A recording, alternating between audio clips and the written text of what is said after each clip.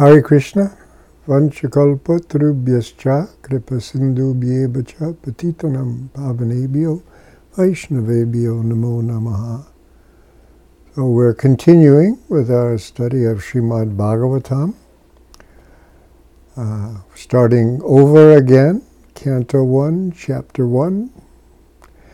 We're up to text number 4 now. Before I go any further, let me do this. Om Namo Bhagavate Vasudevaya. Om Namo Bhagavate Vasudevaya. Om Namo Bhagavate Vasudevaya. This chapter is questions by the sages at Naimisharanya. What this chapter, we've already done the first 3 introductory texts, which Prabhupada calls the prelude to Srimad Bhagavatam. Because the action doesn't really start until text 4, which we'll get to. Text 4 describes the sages that assembled at Naimisharanya to perform a great sacrifice. So now you're at a time and a place, and then text 5 describes the sages elevating Sri Sutta Goswami to the seat of honor, to the Vyasasana. Then from text 6 through 8, the sages will extol Sutta Goswami's exceptional qualifications for that position they put him in. And then from 9 to the end of the chapter, 9 to 23, there are going to be the questions submitted by the sages to Sutta Goswami. So that's a little list of what's in the chapter. So the 3 introductory texts of this Prabhupada calls the prelude to Srimad Bhagavatam.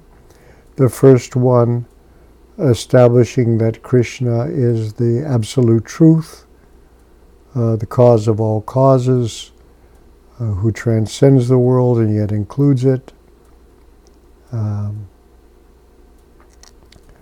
Then the next text then talks about the Bhagavatam, because, it goes like this: completely rejecting all religious activities which are materially motivated, dharma projita kaitava dharma,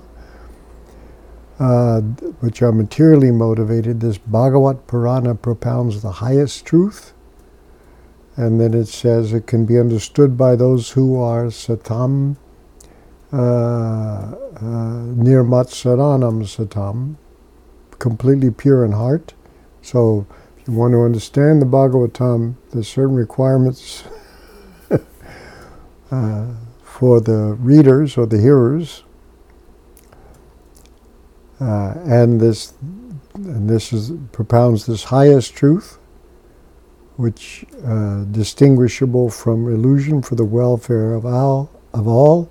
It uproots the threefold miseries. So if you're suffering from the caused by your own body and mind, other living entities, and the devas, this is the remedy, or by the President of the United States, or by the coronavirus, or whatever, This is it. This will uproot the miseries. And then it says this is the mature work of Mahamuni, the great sage.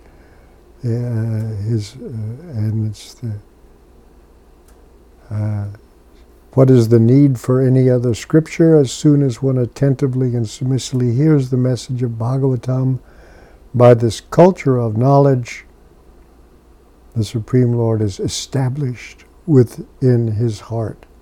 That's a lot to claim right there. Huh? And then when we get to text 3, that's a shorter text. It's describing saying those people who are expert and thoughtful, they relish Srimad Bhagavatam, which is now described as the mature fruit of the desired tree of Vedic literatures. emanated from the lips of Sri Shukadev Goswami, and therefore, because of that, the fruit has become even more tasteful, even though its nectarian juices were already relishable for all, including liberated souls. So now we come to text 4, where we describe the sages assembled at Naimisharanya to perform a great sacrifice. So now we're at this time and place and everything. 4 goes like this. Naimishe dimisha shetre Rishaya Shaunakadayaha Satram Swargaya Lokaya Sahasra Samam Asata. Once in a holy place, in the forest of Naimisharanya, great sages, headed by the sage Shaunaka, assembled to perform a great 1,000-year sacrifice for the satisfaction of the Lord and his devotees. So this Naimishe, the word is Naimisha, but it's in the locative case where the location, so the forest known as Naimisharanya. And then Animishe Kshetre, the spot which is especially a favorite of Vishnu. This Animisha, we'll talk about that word a little later, but who does not close his eyelids, unblinking. This is, here is used as a designation of Lord Vishnu, but actually none of the devas blink their eyes, as it turns out. So then these sages, the Rishaya, Shaunaka Adaya, they say headed by the sage Shaunaka and its others, Adaya, the sages, Shaunaka Adaya, performed, gathered for a satra. A satram is a sacrifice. It's actually, the dictionary says the real word is satra, S-A-T-T-R-A, satra, and this is a kind of local variation of satra. It says incorrect for satra. The word satra means session, a great soma sacrifice. Especially this word satra was used for the soma yajna, which was a great sacrifice. So this is putting this on the level of a soma yajna. The dictionary says lasting, according to some, from 13 to 100 days and performed by many officiating brahmanas, and then also applied to any oblation or meritorious work equivalent to the performance of a satra. So when it's using this word satra, that means it's a big deal. And these big sacrifices, at one time that was the Yuga Dharma. Now the sacrifice turns out to be hearing and chanting, but this is it's like this.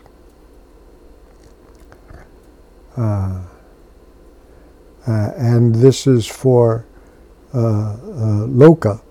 Now, loka sometimes just means people. But here it says the devotees who are always in touch with the Lord. The sacrifice is Swargaya, the Lord who is glorified in heaven. So this is for Swargaya,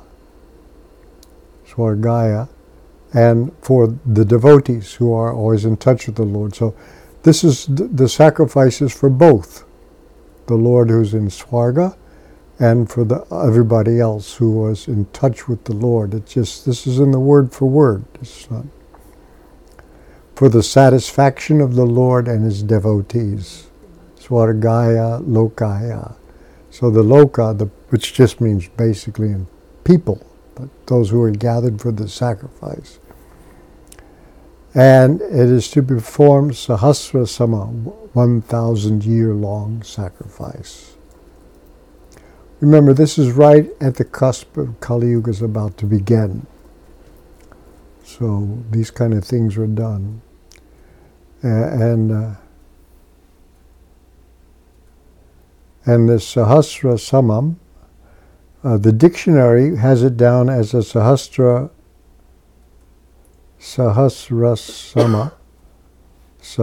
Sama, and the definition is lasting 1,000 years as a sacred rite, and it mentions the Bhagavad Purana as the source for this idea. And this Animisha Kshetre, the spot which is especially a favorite of Vishnu, who does not close his eyes. So Animisha is blinking the eyes. Here in the dictionary it says winking, but it's not a wink, it's more of a blink. Not winking, looking steadily. So generally that refers to a deva. So here it designates especially Vishnu, who does not close his eyelids. So we know about that. Actually, this is the characteristic of the devas is they have unblinking eyes. And there's a famous drama of Nala and Damayanti. Prabhupada calls it a mundane love story. So Nala and Damayanti. Damayanti is the heroine, and Nala is a prince who wanted to marry her, and she was very dedicated to Nala. But she was so beautiful. She was such a luscious babe, as we would say today. She was so great that the devas wanted to marry her too. I mean, there's a famous story in India, the Nala and Damayanti story. It's a love story. So when there came a time, because she was a princess, there was a Swayamvara where she would pick her, she could choose her mate. And also, that's where the princes would sometimes compete to carry off the bride and everything. So when Nala and Damayanti were, so among them there was Nala, among all the princes, but the others were gods. So what the gods did, the devas who wanted to also marry her, made themselves look exactly like Nala. They were all identical, right? And so this is to explain, the story is used to explain the power of chastity. Chastity means here not just not having sex or but being focused on chaste, devoted to one person. She was focused on Nala. And so the force of her desire, she sees all these devas, and she's looking at all of them. And one of them's Nala and the others are fake.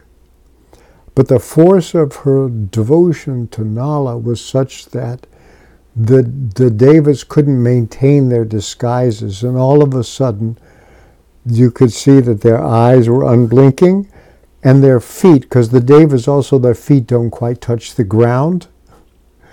They lifted off the ground a little bit.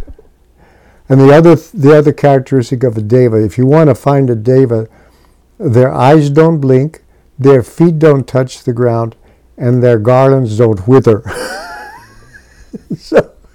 So the devas all like rose up in their unblinking eyes so she could see who Nala was. So that's where the unblinking eyes are kind of famous. So it's not just Vishnu, but here it refers to Vishnu.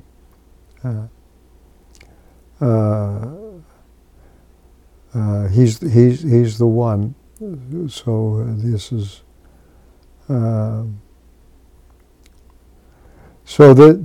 they're explaining the name of this place, Nimisha Kshetra, the place, the spot which is especially a favorite of Vishnu.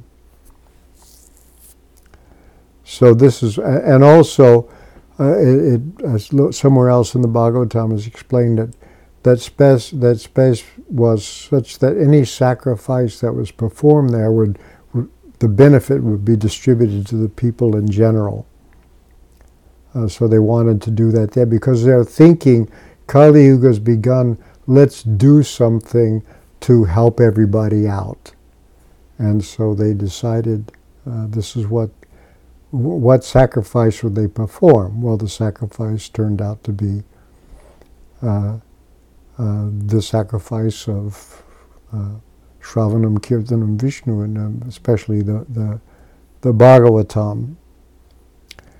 So I'm going to read Srila Prabhupada's purport about this here. He says, the prelude of the Srimad Bhagavatam was spoken in the previous 3 shlokas. That's where I get the idea. This is the prelude. So now the main topic of this great literature is being presented. Srimad Bhagavatam, after its first recitation by Srila Shukadev Goswami, was repeated for the second time at Naimisharanya. So later on, they'll talk about the first recitation. So this is the second. The first was kind of private, and the second one is broadcast. In the Vayaviya Tantra, it is said that Brahma, the engineer of this particular universe, contemplated a great wheel which could enclose the universe. The hub of this place, of this great circle, was fixed at the particular place known as Naimisharanya. Similarly, there is another reference to the forest of Naimisharanya in the Varaha Purana, where it is stated that by performance of sacrifice at this place, the strength of demoniac people is curtailed. Thus, Brahmanas prefer Naimisharanya for such sacrificial performances.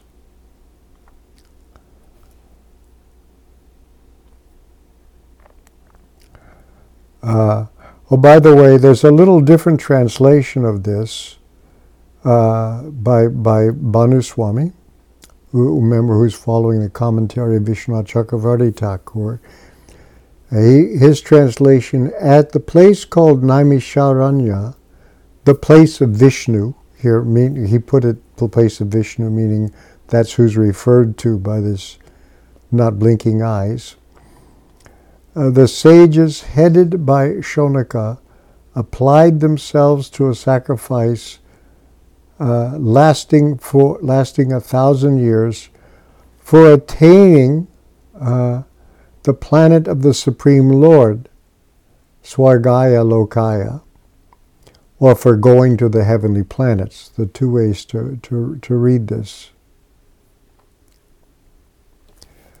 So that's a slightly different. Well, anyway, we'll look at that commentary also.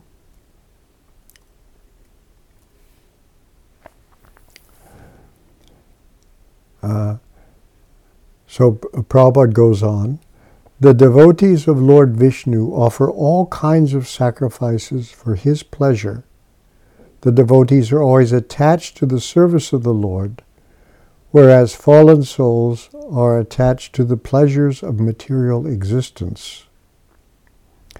In the Bhagavad Gita, it is said that anything performed in the material world for any reason other than for the pleasure of Lord Vishnu causes further bondage for the performer. In other words, when you perform your activities for the satisfaction of Vishnu, there's no karma. It's devotional service. And anything you do in support of that. So it is enjoined, therefore, that all acts must be performed sacrificially for the satisfaction of Vishnu and his devotees. to satisfy those people who are satisfying Vishnu is another way of satisfying Vishnu. This will bring everyone peace and prosperity. So devotional service really means that there's a way to take almost every activity that's done mundanely to do it in order to satisfy the Lord. So the yajna that we perform is everything. You can sanctify everything. Because, for example, the most immediate act of sense gratification to keep yourself alive is to eat. And I once said to somebody, a Christian, that everything that we do is for Krishna. And he said to me, how do you eat? And so he didn't know about prasadam, that you prepare food and you offer it to the Lord, and then you can take the remnants of that. So that kind of like, you take the most basic biological activity like eating, and you do it in such a way for the satisfaction of Vishnu, and then there's no karma attached. So this is, otherwise, that's Karmakanda religion. This is for God and this is for me. Because the guy I was talking to was a rabbi, and he said to me, he's saying to me that, do you observe the Sabbath? And I said to him, well, for us, every day is the Sabbath. And that's when he said, how do you eat? Because this is for God and this is for me, Anyway.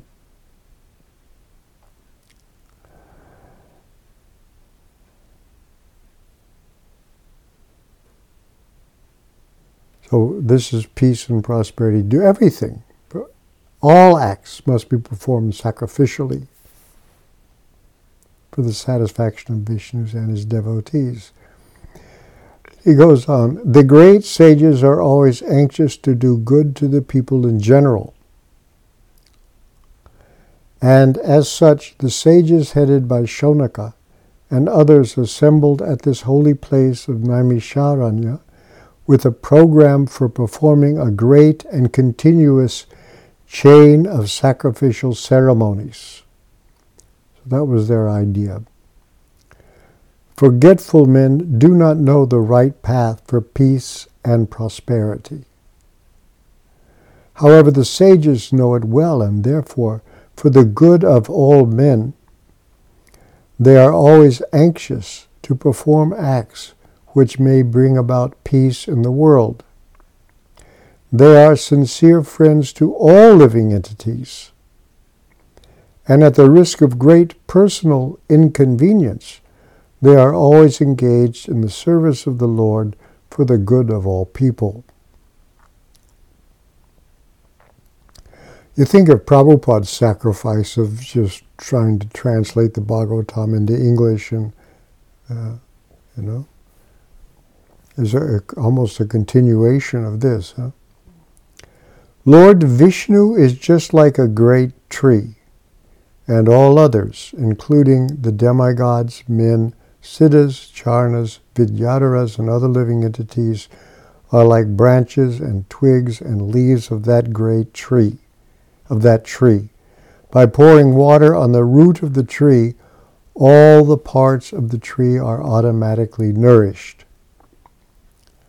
Only those branches and leaves which are detached cannot be so satisfied. Detached branches and leaves dry up gradually despite all watering attempts.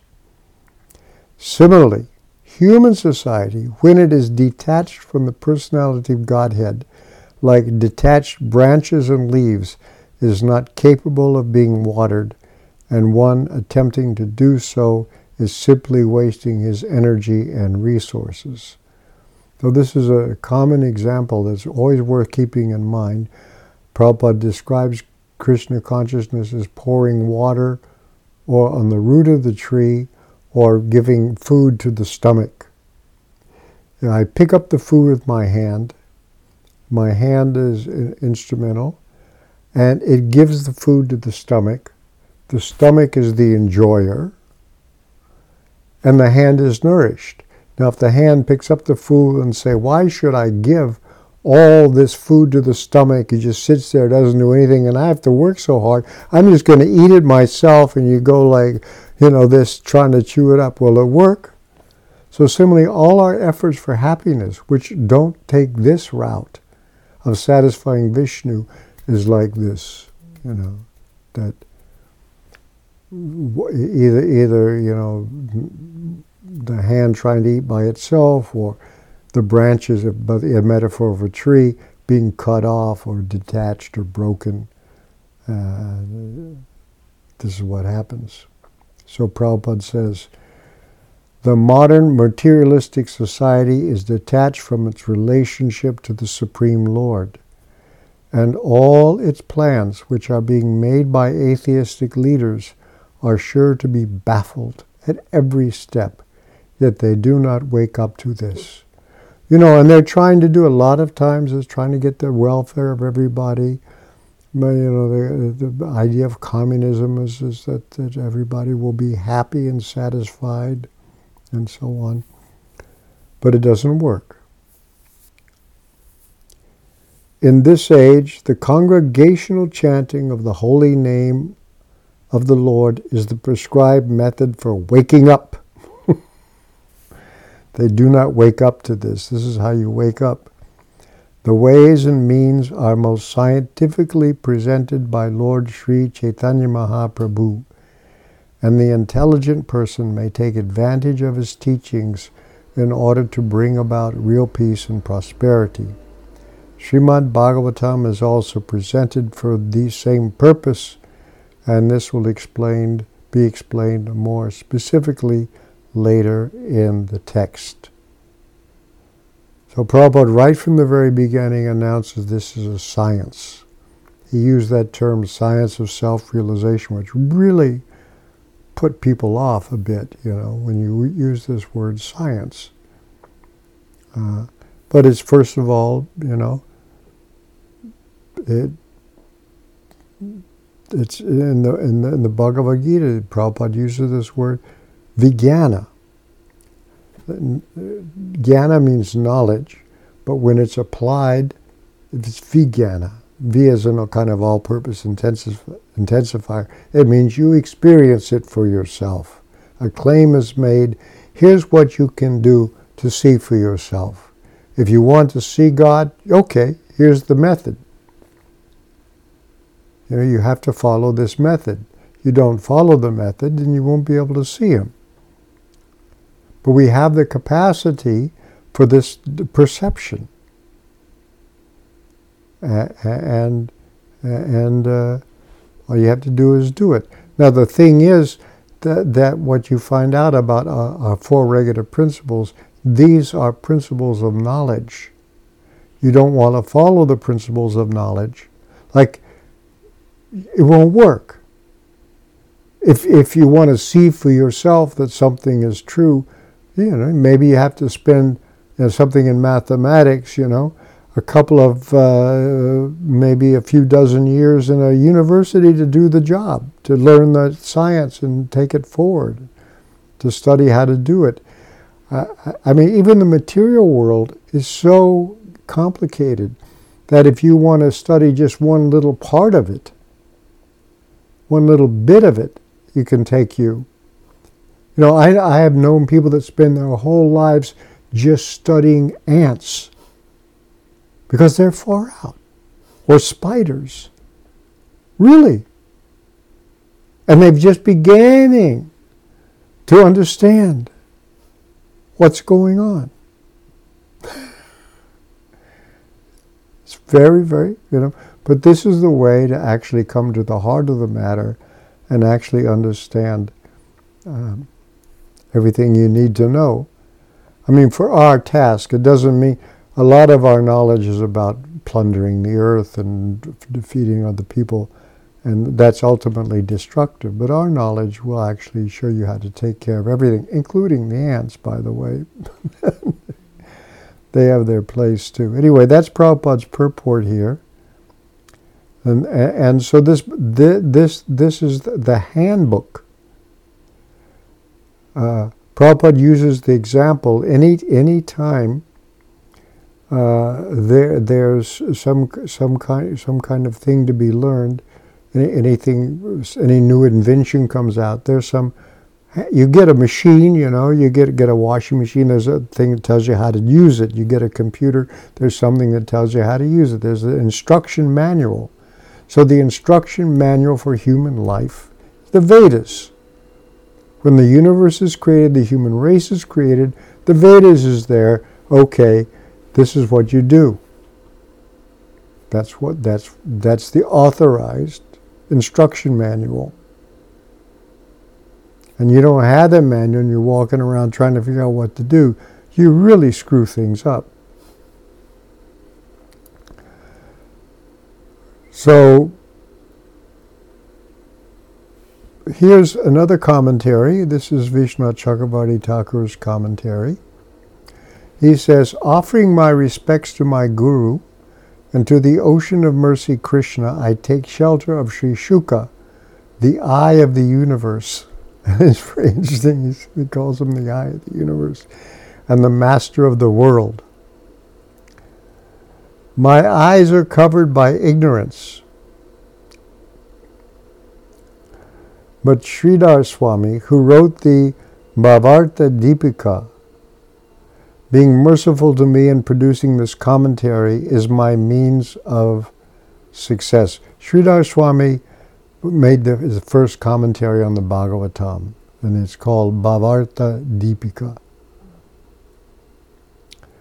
This commentary belonging to the Lord is called Giving Bliss to the Heart of the Devotees. That's the name of I don't know what it is. I wish they put the Sanskrit. Giving Bliss to the Heart of the Devotees has arisen by the mercy of the Acharyas and my Guru. Facing the listeners, the speaker invokes auspiciousness at the beginning of the reciting of Bhagavatam by uttering Om. It is said, and then there's Sanskrit, Omkaras Chata Shabdas Cha Dvavetau Brahmana Pura Kantam Bitva Vinirjatau Tena Mangali Kav Ubao. In ancient times, the words Om and Atta, as Atato Brahma Gignasa, the beginning of the Vedanta Sutra, the words Om and Atta were uttered by Brahma. Thus, both words produce auspiciousness. He quotes this thing. I won't read the other Sanskrit passages just to save time. By Om, the speaker indicates that Bhagavatam is an expansion of the meaning of Om. Brahma created a wheel in his mind. Now here's this other idea of what this, Prabhupada mentions Brahma made a wheel. Brahma created a wheel in his mind. The rim of a wheel is called Nemi. That place where the rim, Nemi, fell off, Shriyate, is called Naimisha or Naimisha. And then he quotes the Vayu Purana, long quotation. The translation, this mental wheel created by me will be released. The place where the rim comes off will be favorable for the performance of austerities. So this is where this idea of the rim of the wheel, that Brahma made a place. Having said this and having created the wheel, brilliant like the sun in his mind, and offering his respects to it, Brahma released that great deity, the wheel. The rejoicing Brahmanas, offering respects to the Lord of the universe, then journeyed to the place where the rim of the wheel fell off. That forest became known as Naimisha and is worshipped by the sages. So that's the other story, alluded to by Prabhupada, but not described.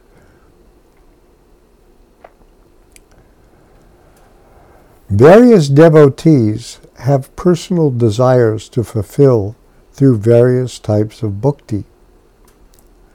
All the desires of all these people, upon which their minds, free from distraction, have become fixed, can be fulfilled by immersion in the topics of Bhagavatam. The Bhagavatam has been arranged to bring out this point clearly at the very beginning with the description of the sages at Naimisharanya. Remember, they have a whole lot of questions to ask. Naimisha, that's with a acute S with an acute accent, can be spelled Naimisha with the retroflex, with the tongue, and Naimisha with the S with the dot under it. Naimisha can also be spelled Naimisha. The meaning of Naimisha with a cerebral S, that's called cerebral, and the tongue is the roof of the mouth, retroflexed, is found in the Varaha Purana. The Lord spoke to the sage Goramukha, and this is what he said. Having done that, the Lord then spoke to Goramukha.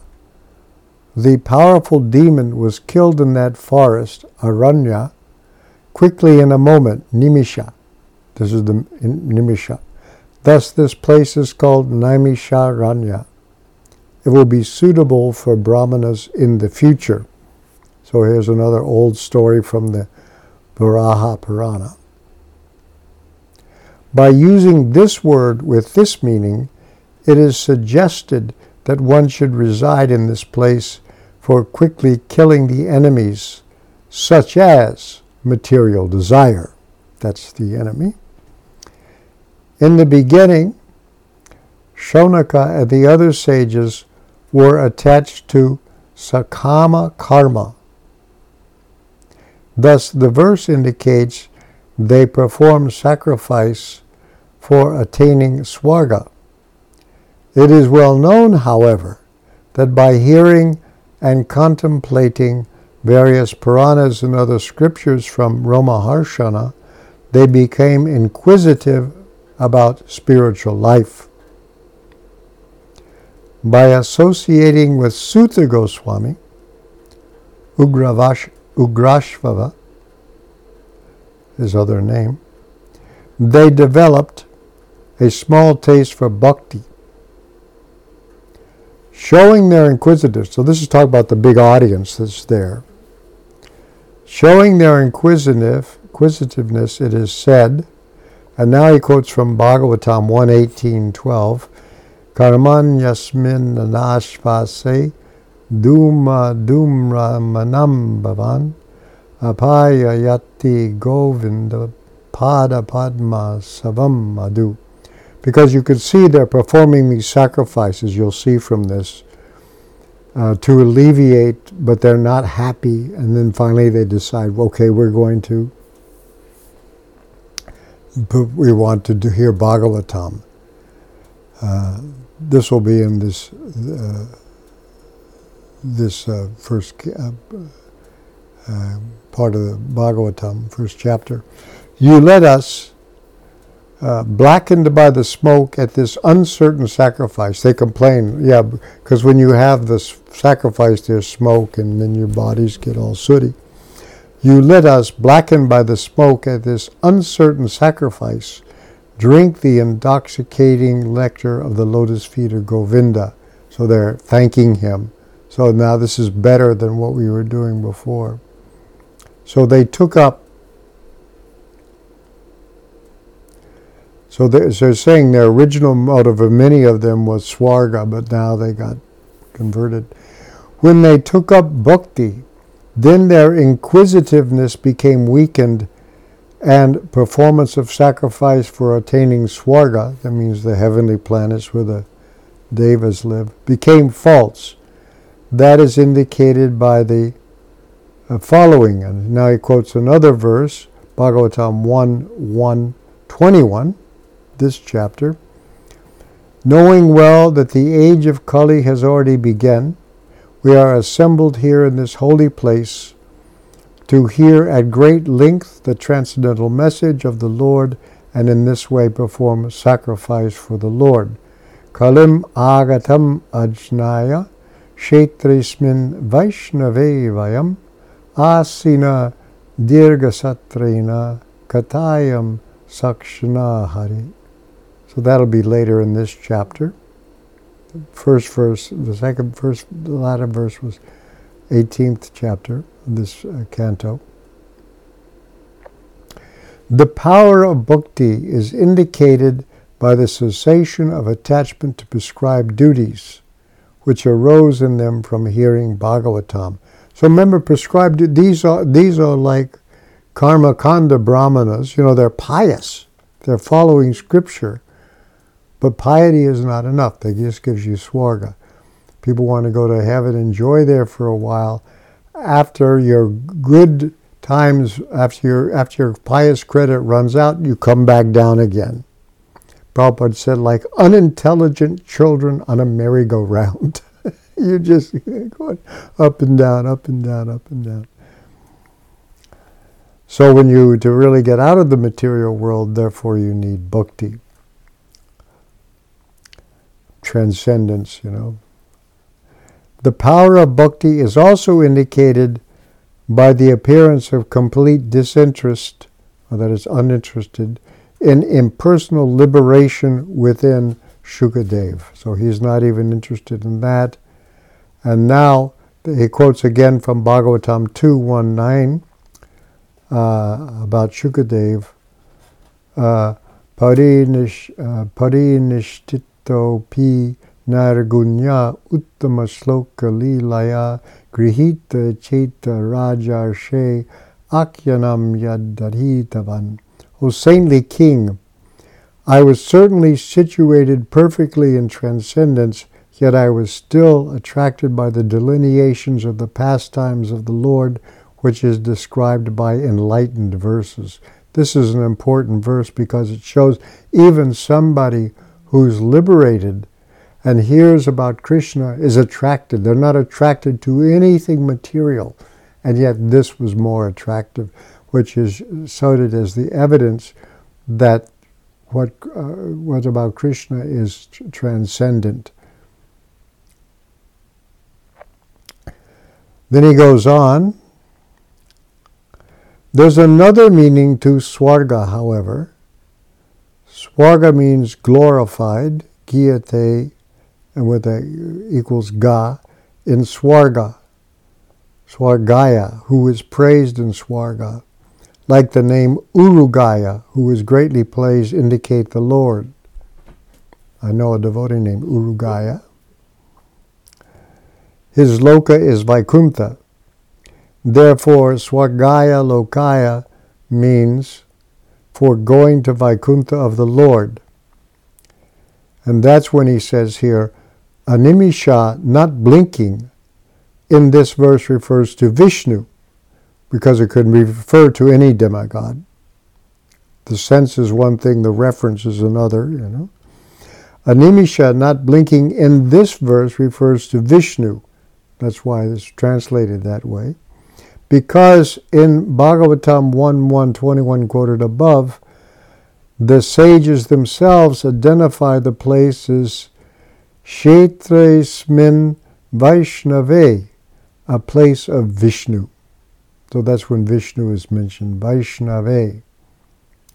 They applied themselves, asata, to performing karma, pious prescribed actions, satram, which will to last 1,000 years, samaha.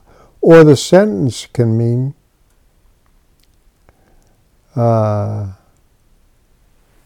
they performed asata, a sacrifice of killing animals such as agnishtoma, generally performed for going to Swarga. This use of the verb is similar to expressions such as he performed gets into some complicated stuff.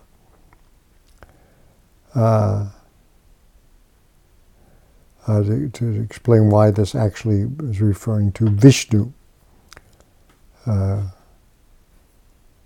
And the rest of this is a little beyond me, because you're supposed to be familiar with many other things about sacrifices, about various rituals and the dark moon or so on. Anyway, so that's that particular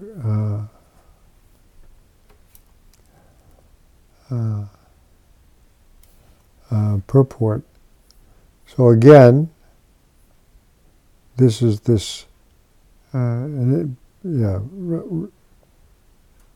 sacrifice for Swagaya, the Lord who is glorified in heaven.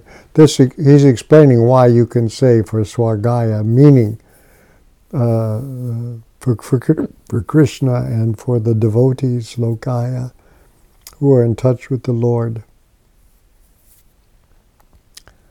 that Prabhupada uses.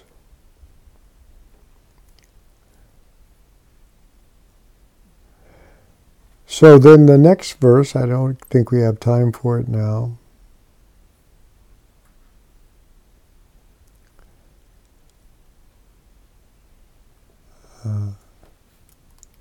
Let's see. That's a very long purport.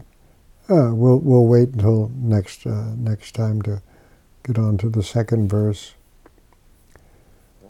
So then you can see what this is going to happen with 5. It begins Ekada, one day, let me say once upon a time, on a certain day, the sages did this. So they're going to a specific morning now. What happened after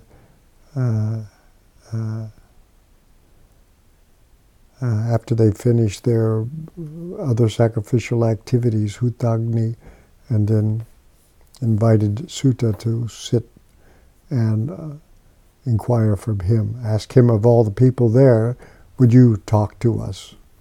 Okay, we'll see. That's text 5. They elevate Sri Sutta Goswami to the seat of honor.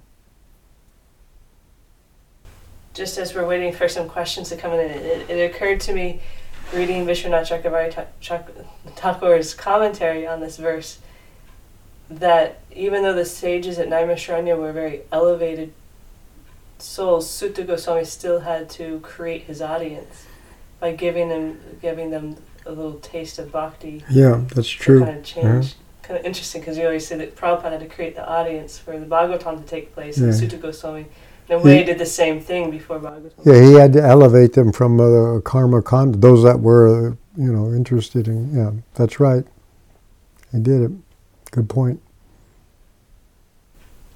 Vijay Krishna Prabhu asks, he says, related to 114, where I find the synonym satram, sacrifice, in Bhagavad Gita as it is in 3:16, Krishna chants to Arjuna, "My dear Arjuna, one who does not follow in human life the cycle of sacrifice, thus established by the Vedas, certainly leads a life full of sin.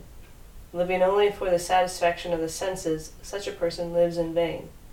My question is, why is it that human life, based only in the satisfaction of the senses and devoid of the execution of sacrifice, becomes sinful and meaningless?" Because you're just like an animal. We have animal bodies. You're in this world in order to gratify the senses. And you're in the material world. It means you're not in eternal life. But in human life, even though we have all the animal propensities, what 4 things you do? Eat, sleep, mate, and defend yourself, right? And that's the inventory of everything. Just because we've got this fancy civilization where, You can read the food pages in the New York Times and all the cooking things and all the restaurants and all the ways of doing. And for sleeping, you got mattresses and so many other things for, having a safe place to sleep. Actually, you have to have something. So there's sleeping, eating, sleeping, mating. Oh, so many arrangements for mating. Wow, fashions, everything. From miniskirts to bustles and all these things, and then defending yourself, which is our big specialty. With either you got your fingernails or your fists, or you got nuclear missiles. But so you got all the civilization. But if your only business is to eat, to sleep, mate, and defend, it's simply, Prabhupada calls it polished animal life. But there's something more, because many people think, what was that all about? At their old age, time is going, what happened? What was that about? You have a feeling that I was supposed to be doing something important. What was it? What was it for? Why do you want to know what's it for? Apparently the dogs and the cats, they don't ask what is it for. They just do it, and then it's over. But a human has something more. And that's because human life is meant for self-realization and not sense gratification. Prabhupada's, how much sense gratification you have? Enough to be healthy.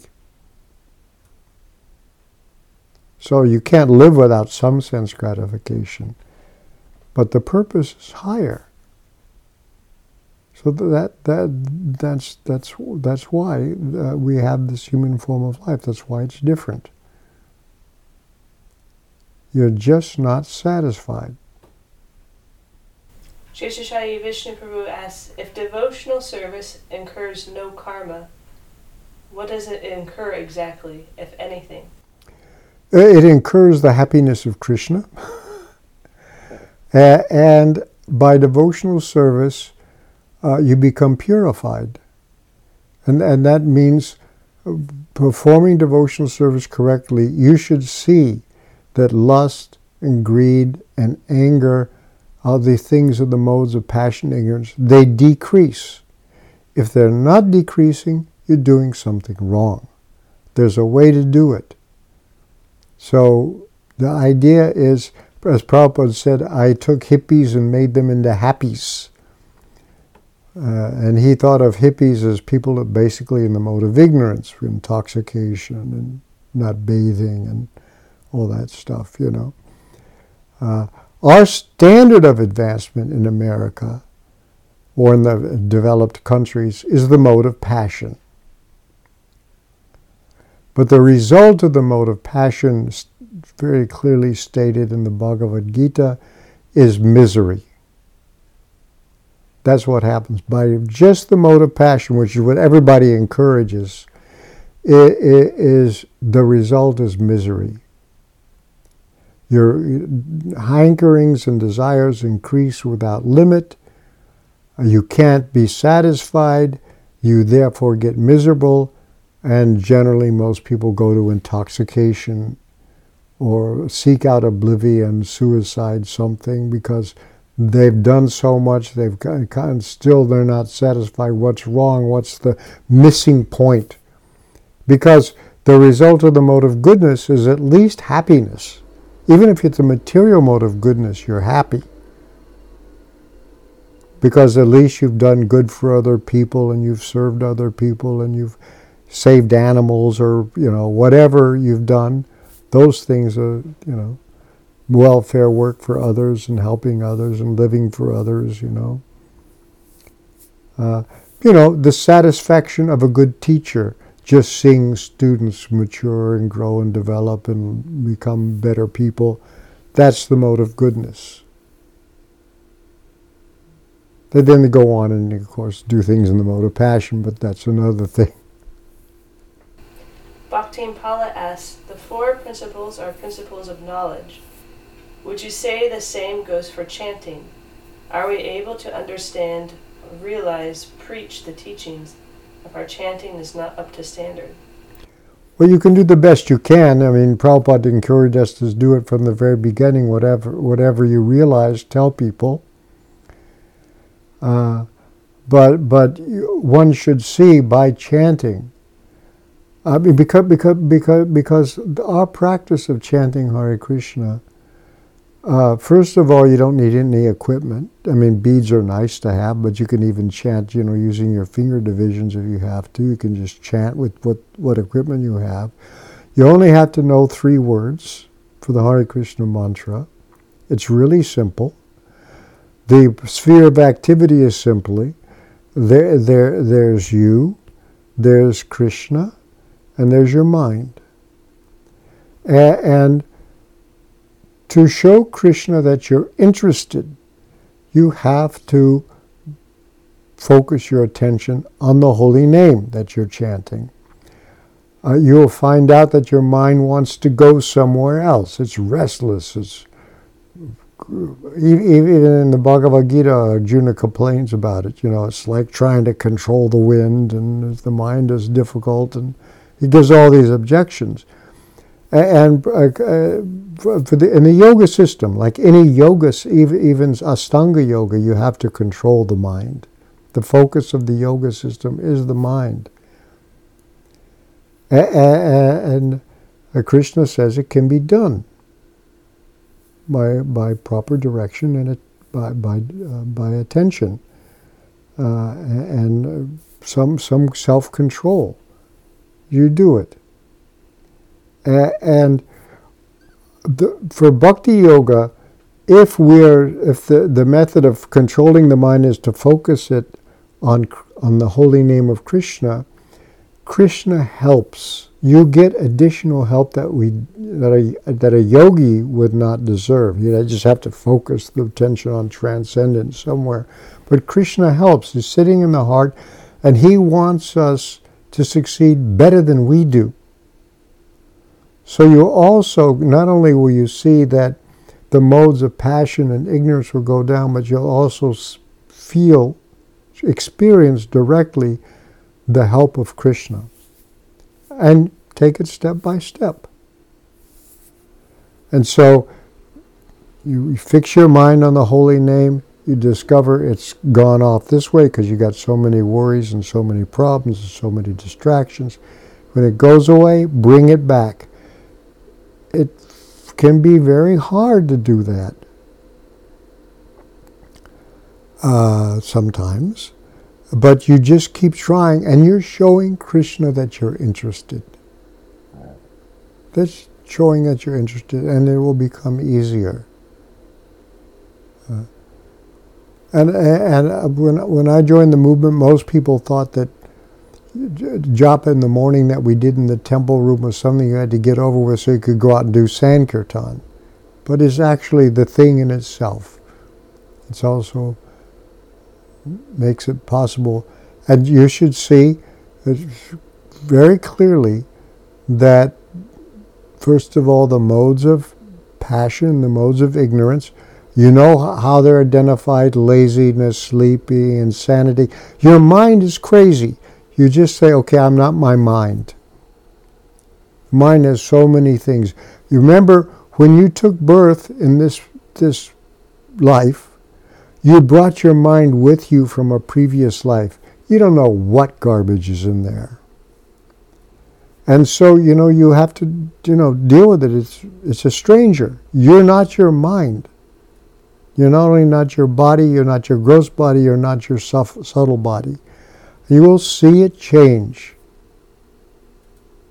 And just by trying, you show Krishna you're interested, and he'll help you, and you'll be able to do things you think that you were not able to do before.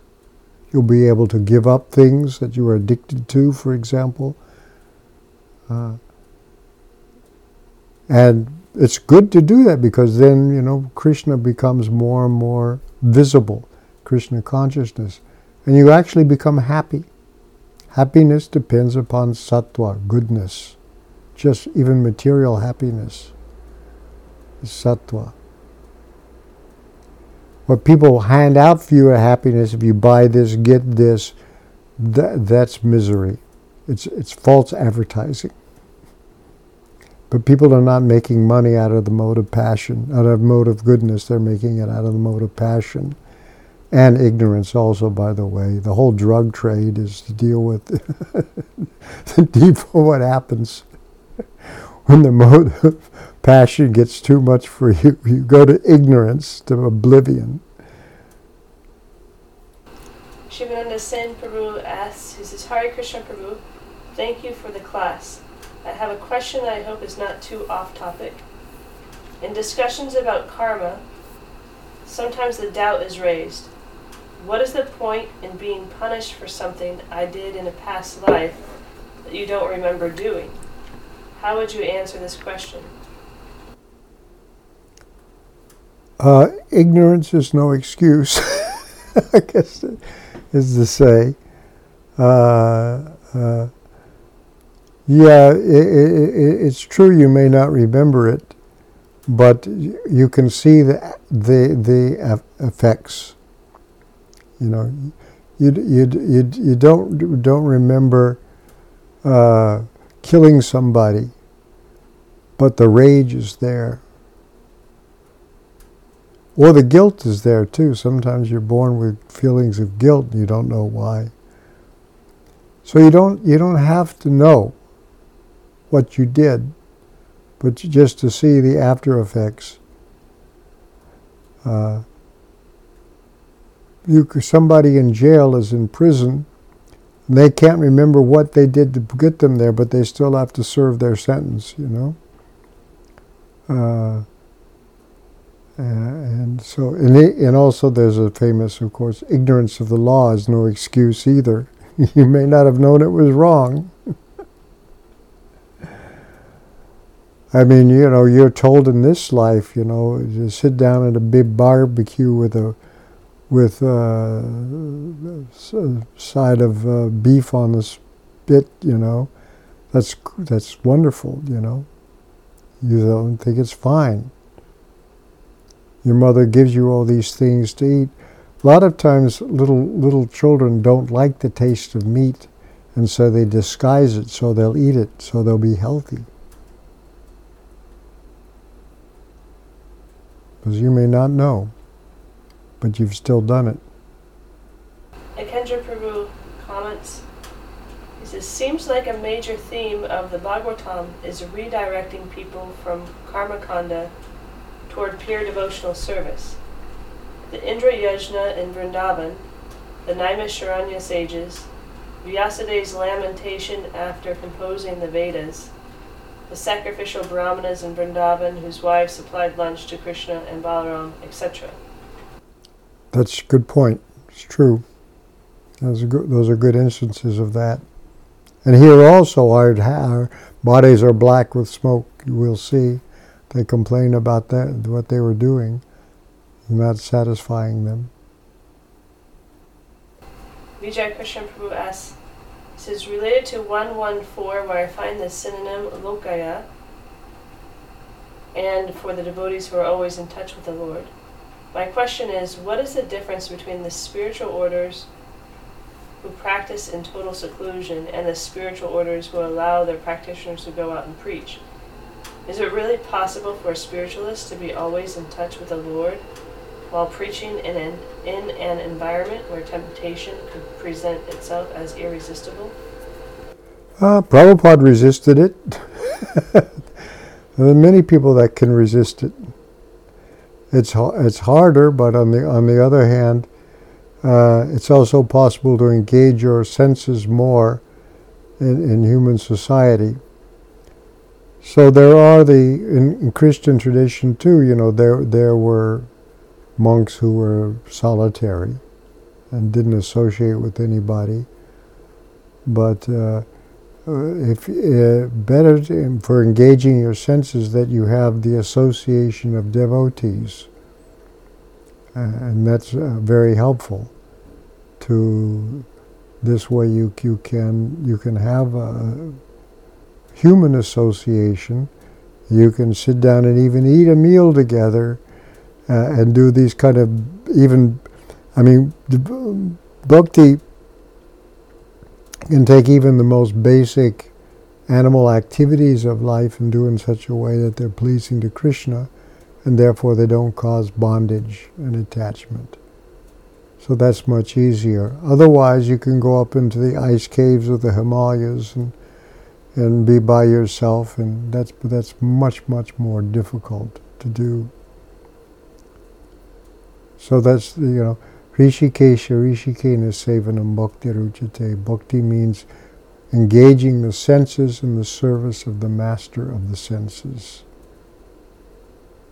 So our senses are the instruments of Karmindriya and Gyanindriya. Gyanindriya, the instruments of knowledge by which the world comes into us, and Karmindriya, why we act on the world. So these, and the tongue is essential because it's both.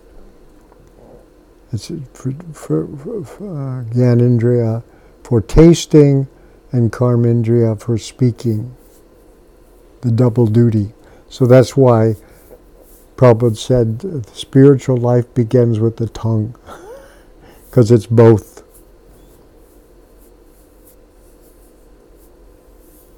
We chant Hare Krishna and we taste Krishna prasadam. Okay, and just to wrap things up, I have a few comments here. Kaylee Lolita says, this is really a wonderful gift, and Steve Reddy, aka Sachi Sutafu. And I enjoyed it very much, thank you. I'm glad, thank you.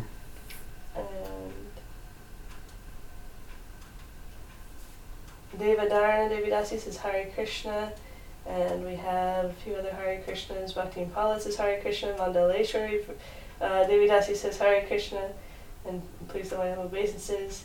And Sunanda Prabhu says Jai Hari Haladari. Hare Krishna. Thank you. Glad to be of some service. Thank you very much. Srila Prabhupada ki jai, Srimad Bhagavatam ki jai.